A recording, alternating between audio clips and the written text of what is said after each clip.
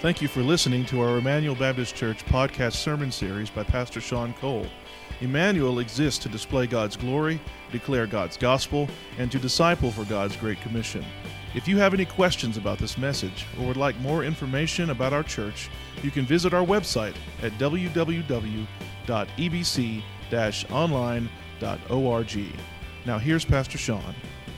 So I don't want you to necessarily raise your hands, women, when I talk about this experience that happens next, so please don't raise your hands. But how many of you women have found yourself in this situation? It is Thanksgiving, a big family holiday. And you're making all the preparations for the food. You're making all the preparations for a large family gathering. Everybody's coming over to your house. And then one of your sisters or sister-in-laws or one of the other women in your family, they come over a little bit earlier to help you with all of the stuff that needs to go on. And so as you begin slaving away in the kitchen, you find out that everybody's left you alone and they've gone into the other room to start talking and they've gone into the other room to start watching football. And so you're all alone in the kitchen slaving away when you thought people were going to be helping you. And then comes time to eat, and everybody sits down to eat, and you begin to serve your family, and they're very demanding, and you have to get up multiple times during the meal to make sure everything's okay. And so you're getting up, and you're serving everybody, and finally it's your time to eat, and you plop down to eat, and everybody's decided they're done. And so they're in the other room watching football, so you're there by yourself eating Thanksgiving dinner. And then you think to yourself, I'm all alone in here eating Thanksgiving dinner. I've been slaving away. I better get the pies ready.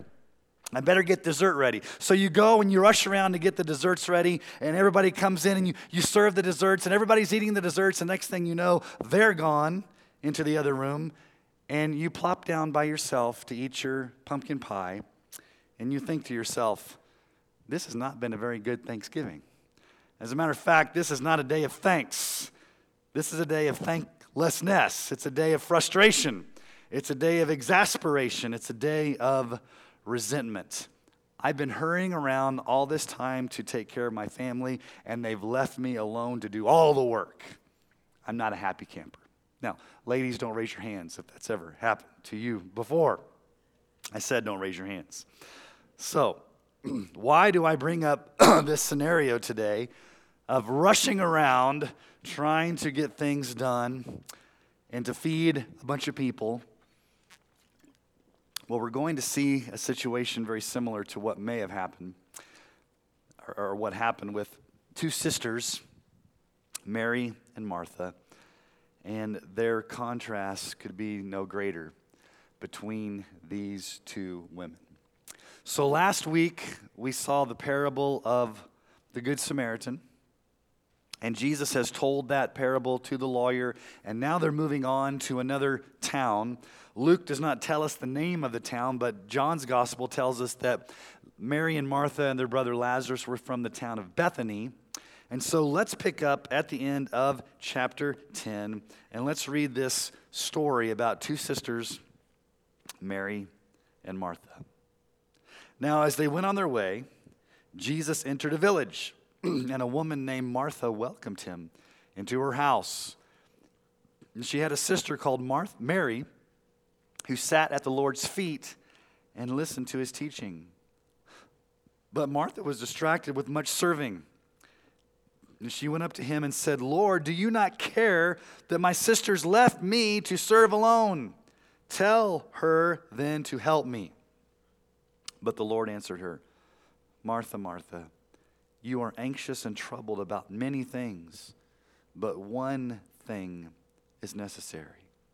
Mary has chosen the good portion, which will not be taken away from her.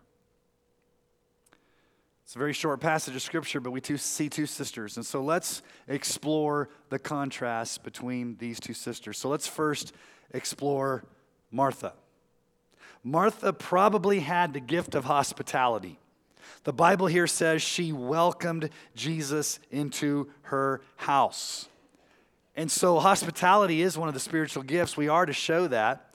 Romans 12:13, contribute to the needs of the saints and seek to show hospitality. 1 Peter 4:9-10, show hospitality to one another without grumbling. As each has received a gift, use it to serve one another as good stewards of God's varied grace. Now, we can't fault Martha for wanting to serve Jesus, to want to open her home to Jesus, to show hospitality. I picture her as being kind of a type A personality. She's kind of high-strung, and she's running around getting all these things done, wanting to make it perfect for Jesus. And so it's right for her to want to serve Jesus, to use her gift of hospitality to serve Jesus. But what we'll find out is it's her attitude. It's her attitude that gets her in trouble. Not the desire to serve, which is noble, but the attitude behind it. So from this text, we see three things about Martha. First, she was anxiously distracted. Anxiously distracted. Verse 40, Martha was distracted with much serving. She was distracted. That word in the original language means to be overburdened by distractions to the point of being very worried and very anxious. She's anxiously distracted, making sure that all the preparations are great for Jesus and the disciples. She's distracted. She's anxious.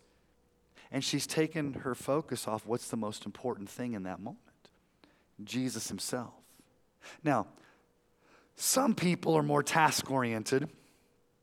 And so if you're a task-oriented person, you like to put your head down, you like to get to work, you like to do things, and you don't want to be bothered by other people. So if somebody comes by your office or somebody comes by your workplace and they begin to shoot the breeze, it irritates you because you want to get to work. They're cutting into your time. You're a task-oriented person. I don't want to talk to anybody. Just give me the task I've got to do. Others of you may be very people-oriented. You don't care if somebody stops by and shoots the breeze. As a matter of fact, you think to yourself, oh, we'll get to that project. We'll get to that job. Talking to the person in front of you is more important. You're more of a social butterfly.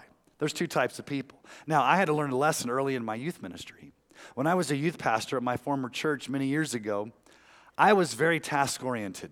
And so I would rush around on Wednesday nights trying to make sure that the youth room was set up, the music was set up. I frantically made sure that all the supplies were there. And so I was running around with the chicken with my head cut off, trying to make sure everything was good for the youth. And my pastor, my mentor, my senior pastor, pulled me aside and said, Sean, you need to slow down.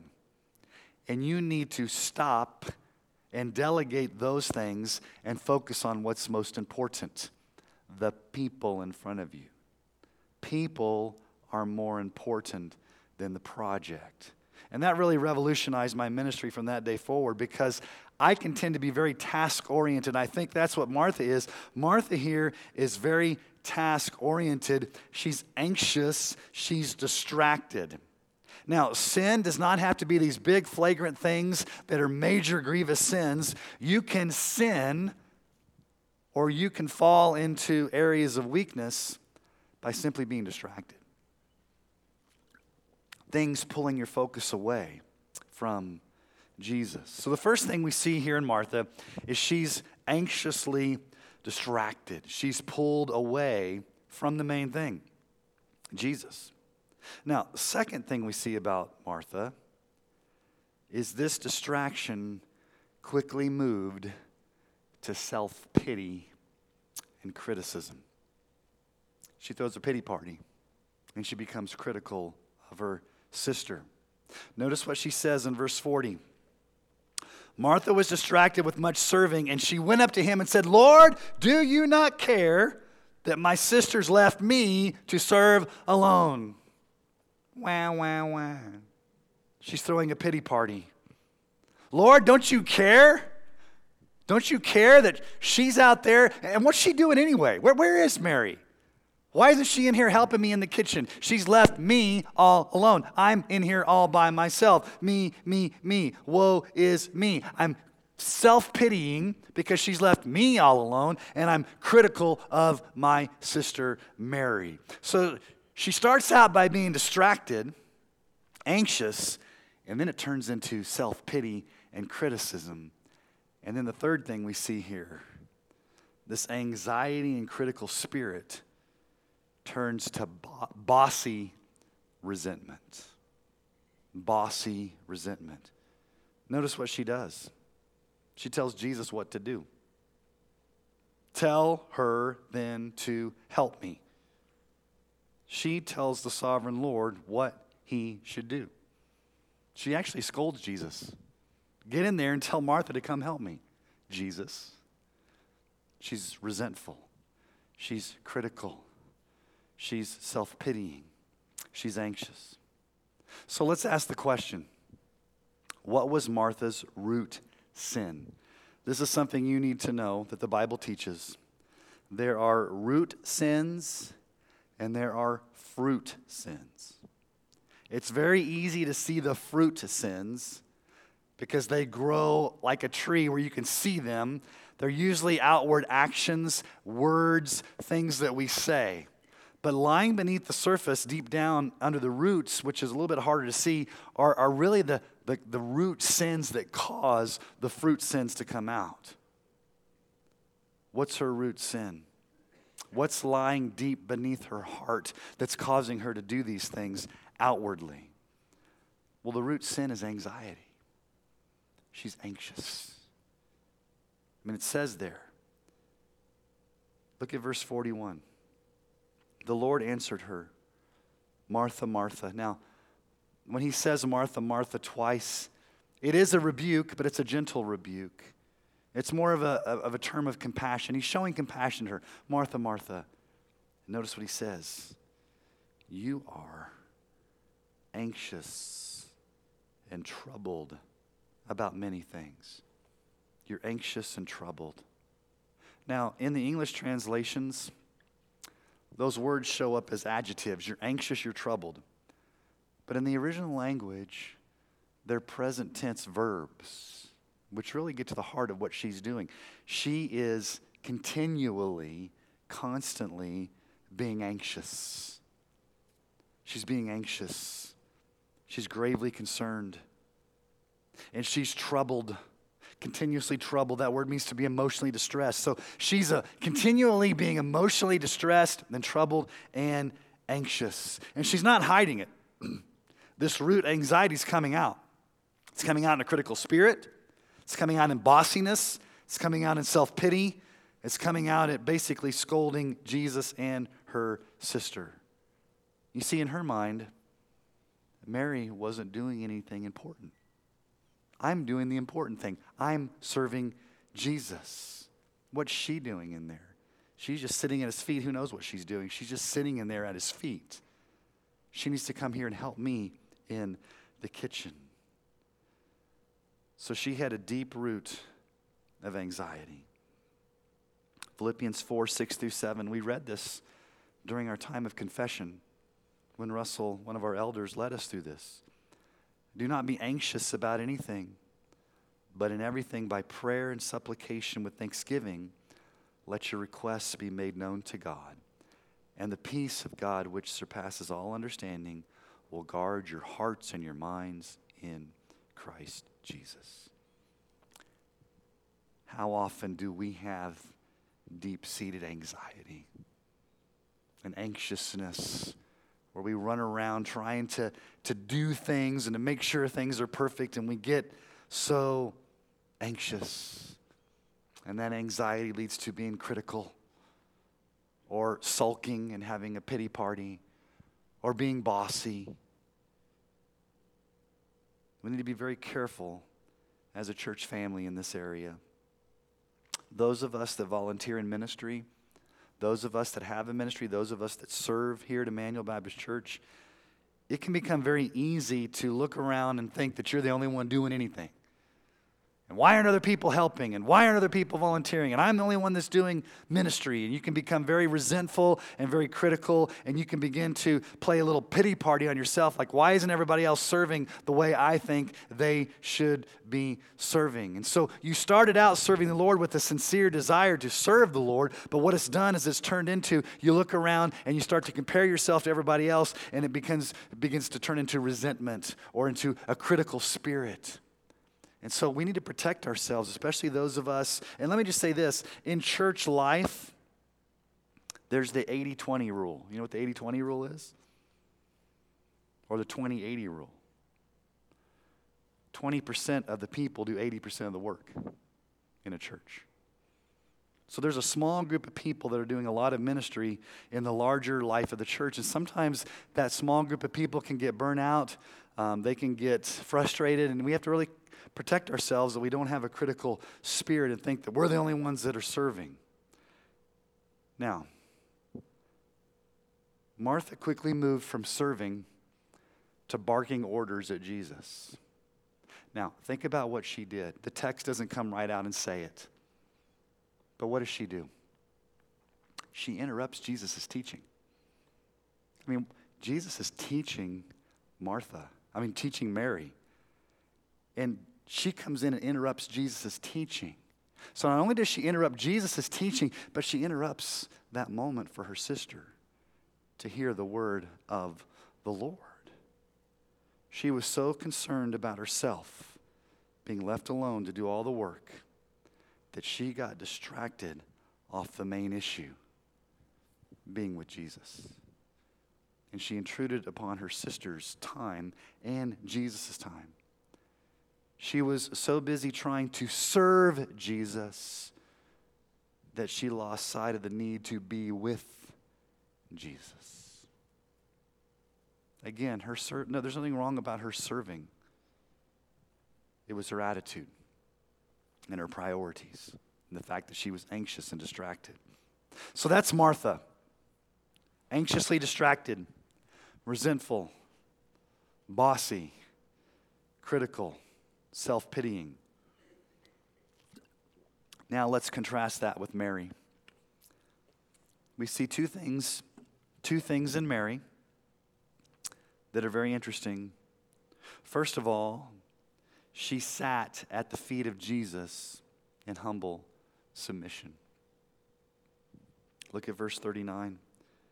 She had a sister called Mary who sat at the Lord's feet. Now, in that culture, that ancient culture, to sit at a rabbi's feet meant that you were a disciple. Even Paul sat at the feet of his rabbi, Acts tells us. So to sit at the feet of a rabbi meant that you were a disciple. And what was radical was that women were not really allowed to sit at the feet of a rabbi. That was reserved only for men. So the very fact that Jesus is allowing Mary to sit at his feet and learn meant that Jesus was elevating the dignity of women in that culture.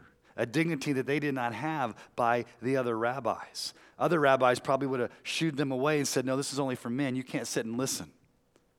Galatians 3:28 says this, there's neither Jew nor Greek, there's neither slave nor free, there's neither male nor female, for you're all one in Christ Jesus. So she is sitting at Jesus' feet in humble submission, and she's a disciple.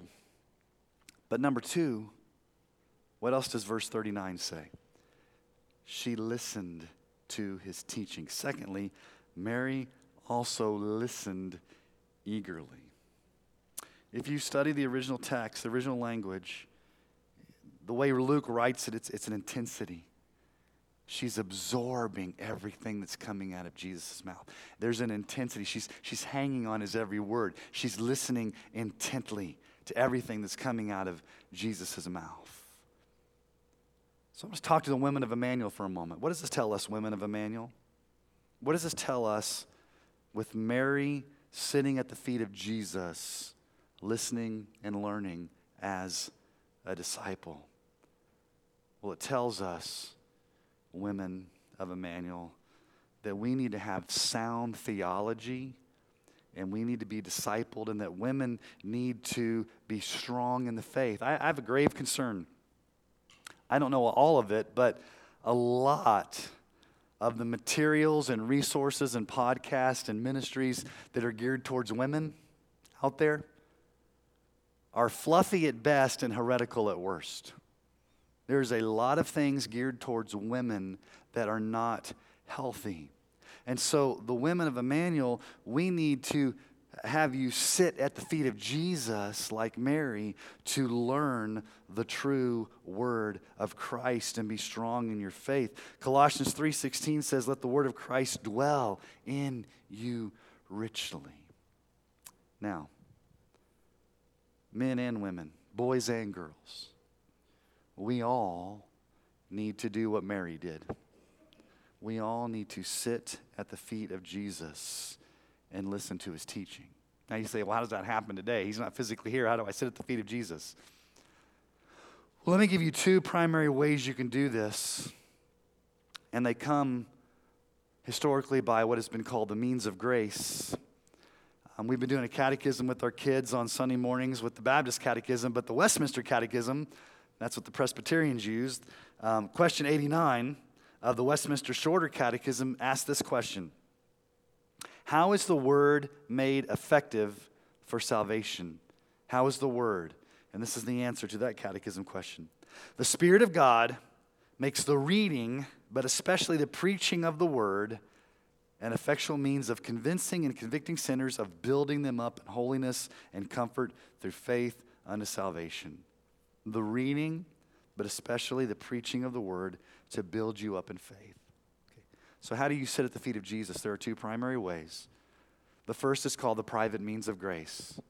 Okay, the private means of grace. This is your, some people call it daily quiet time. This is your personal devotion. This is the time where you spend time alone with Jesus in prayer, in Bible study, in Bible meditation, where you are alone with nobody else, and you're studying, you're reading your Bible, you're praying, you're spending time alone with Jesus. Do you have a plan to do this daily? Do you, all of us, spend time alone with Jesus on a daily basis, you and him alone, with your Bible open in prayer, having that daily private time with Jesus, where you're saturating yourself in the Scriptures? That's the private means of grace. Your private, personal, daily devotion. But the second way you grow and the second way you sit at the feet of Jesus is what's historically been called the public means of grace. And that's what you're doing right here on a Sunday morning. You're gathering publicly under the preaching of the Word. And this may sound weird to you, but coming here on Sunday morning, sitting under preaching, is actually more important than your daily private time, your daily quiet time. And you may say, well, that sounds kind of weird. I've always heard my quiet time is the most important thing. I'm not saying it's not important, but there's something powerful and special that happens when we gather together as God's people under the preaching of the Word. Because here's what happens in a Sunday morning that doesn't happen by yourself. I've spent all week as your pastor in the text, studying, praying, thinking about how I'm going to feed you a sermon. So that when you come here, you're being fed God's word from a pastor who loves you, and you're being surrounded by brothers and sisters in Christ who love you, and we're all gathering together to sing God's word, to pray God's word, and to hear God's word preached. And so it's very important, it's very vital that we gather together on the Lord's Day morning to sit at the feet of Jesus and hear his teaching that comes through a pastor who's prepared to preach God's word, in addition to your private time that you spend alone with Jesus as well. But here's the problem we have in our culture today.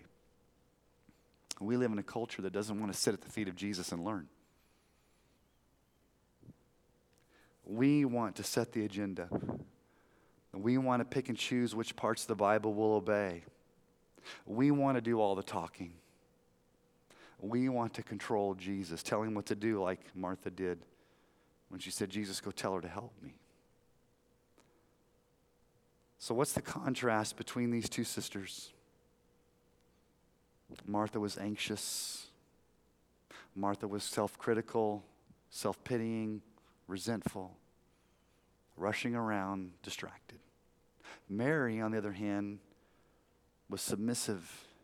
She was at the feet of Jesus. She was learning. She was a disciple. She was hanging on his every word. She was a true disciple of Christ who loved Jesus in that moment and was ready to receive his word.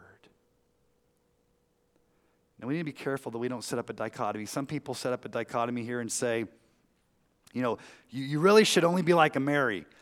All that's important in the Christian life is to just basically have your personal quiet time and to be contemplative and to basically just kind of be introspective and spend all time alone with Jesus, as opposed to serving the Lord like Martha did.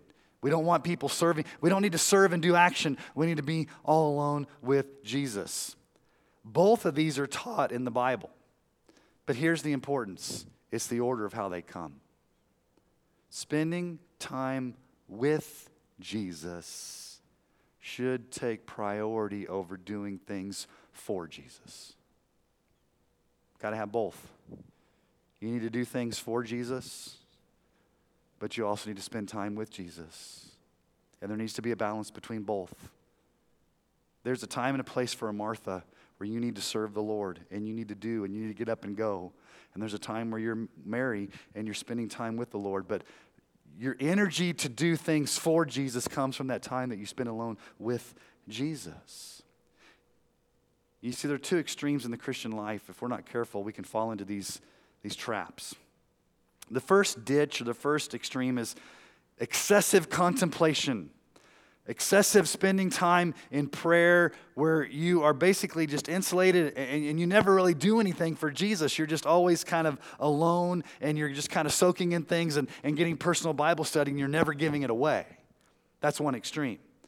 In the mid-90s, my father was a church planter in northeastern Colorado Springs.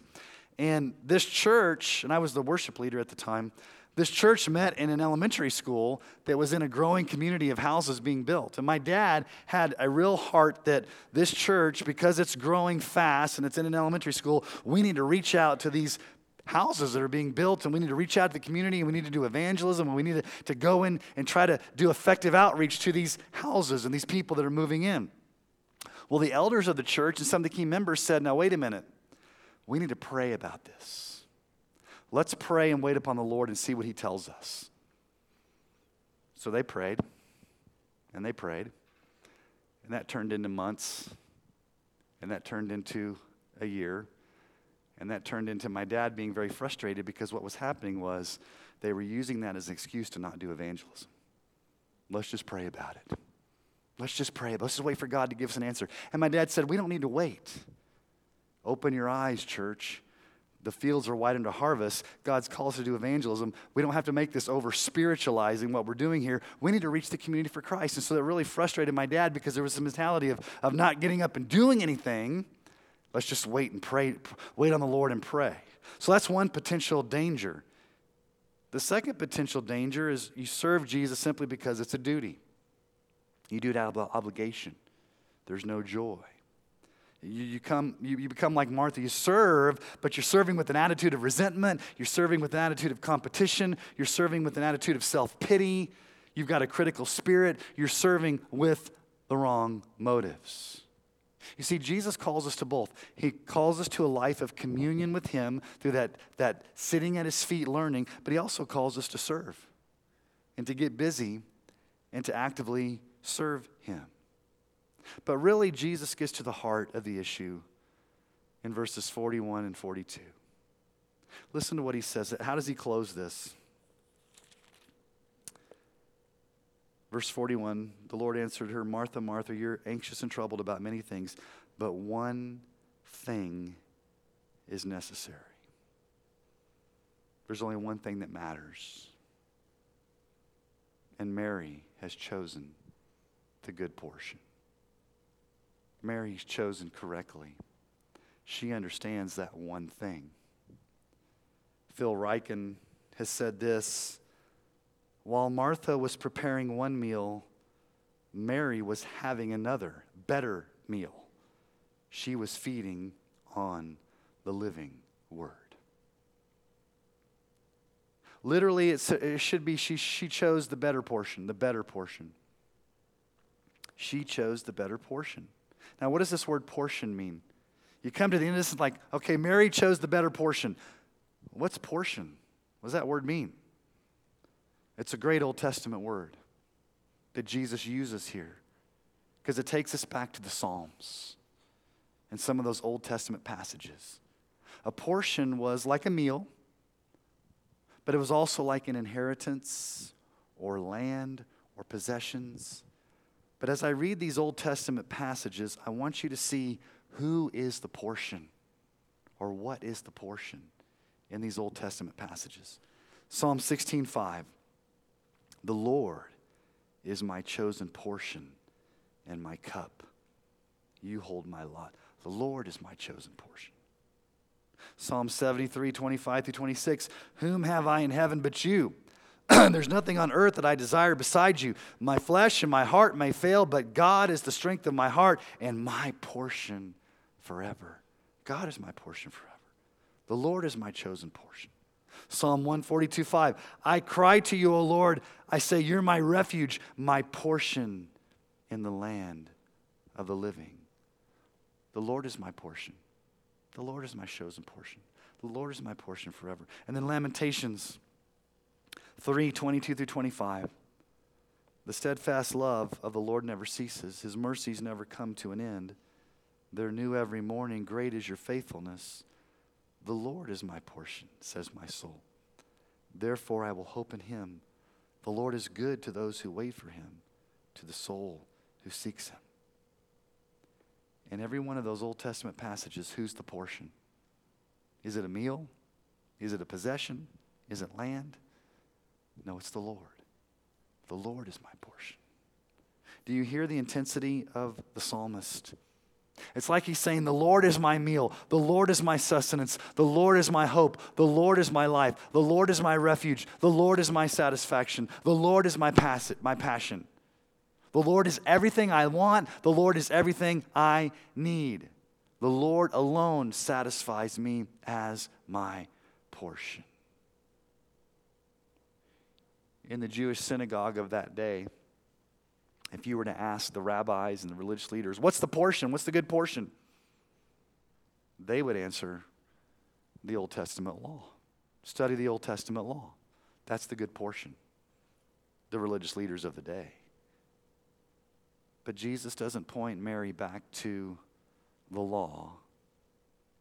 He is the living Word standing before her, giving her his teaching, his word. And so here's the point.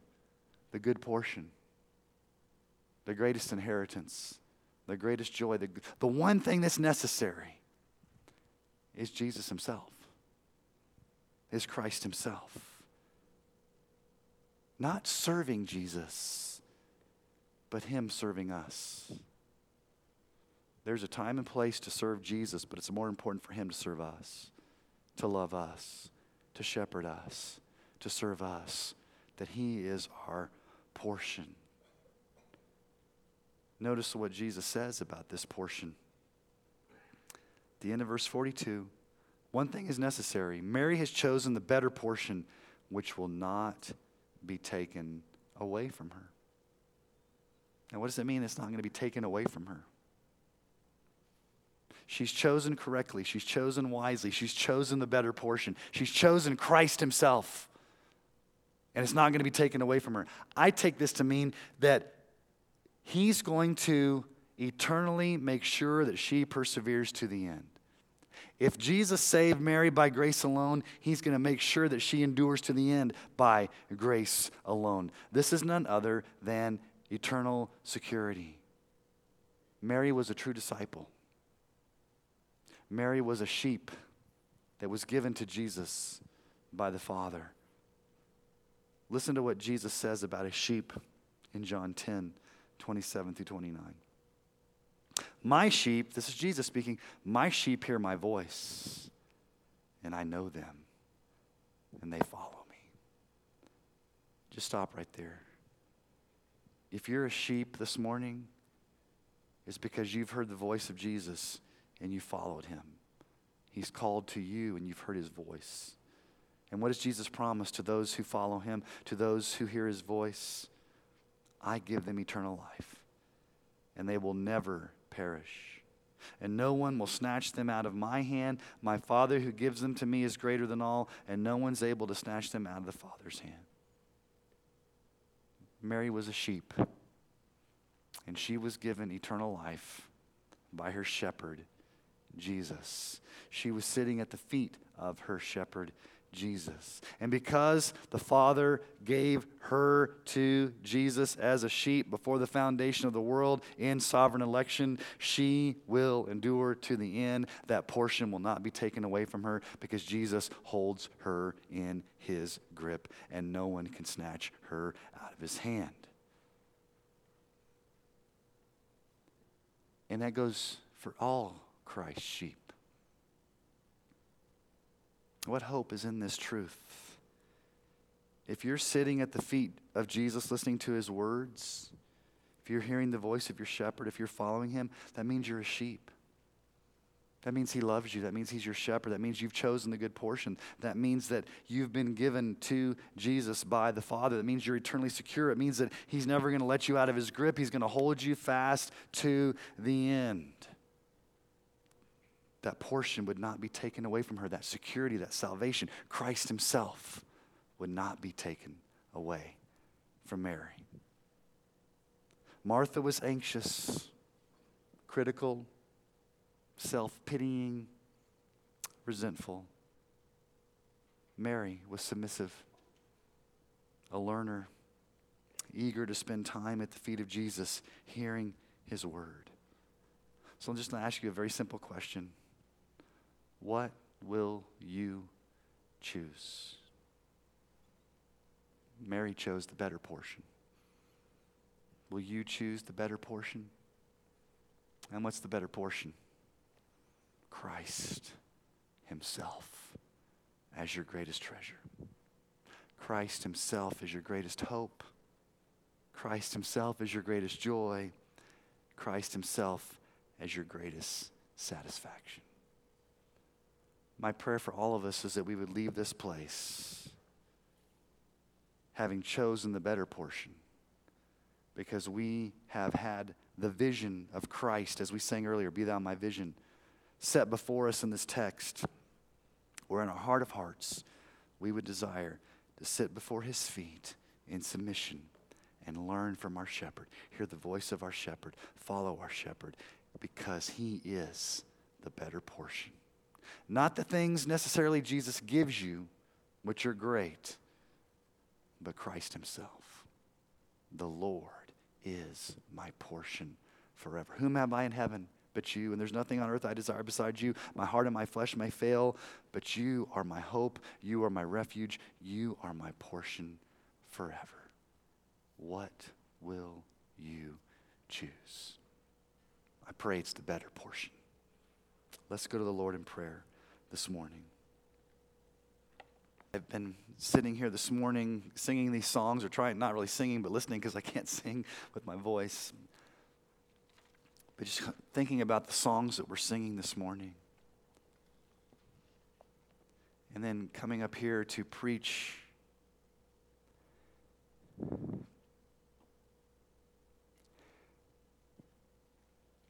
can be very easy to go through the motions. You come to church on a Sunday morning, you know the routine, you sing the songs, you hear the message. But Lord, I'm convicted that there are many times when you're not my portion. You're not my treasure.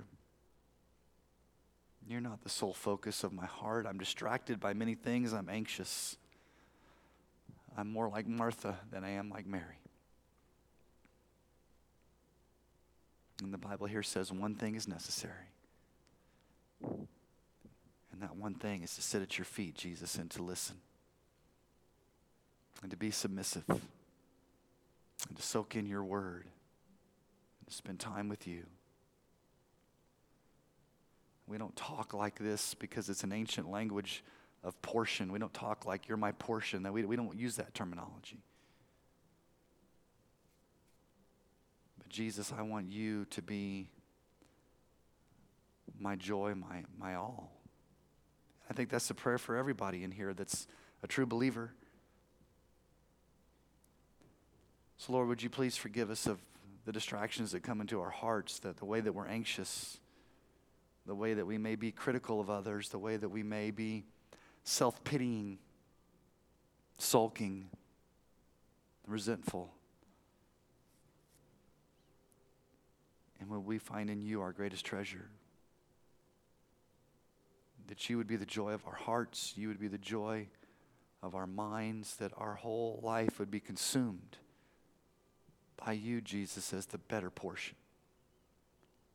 There's so many things in this life we can choose to do, to fill our minds with, to watch, to hear, to engage in.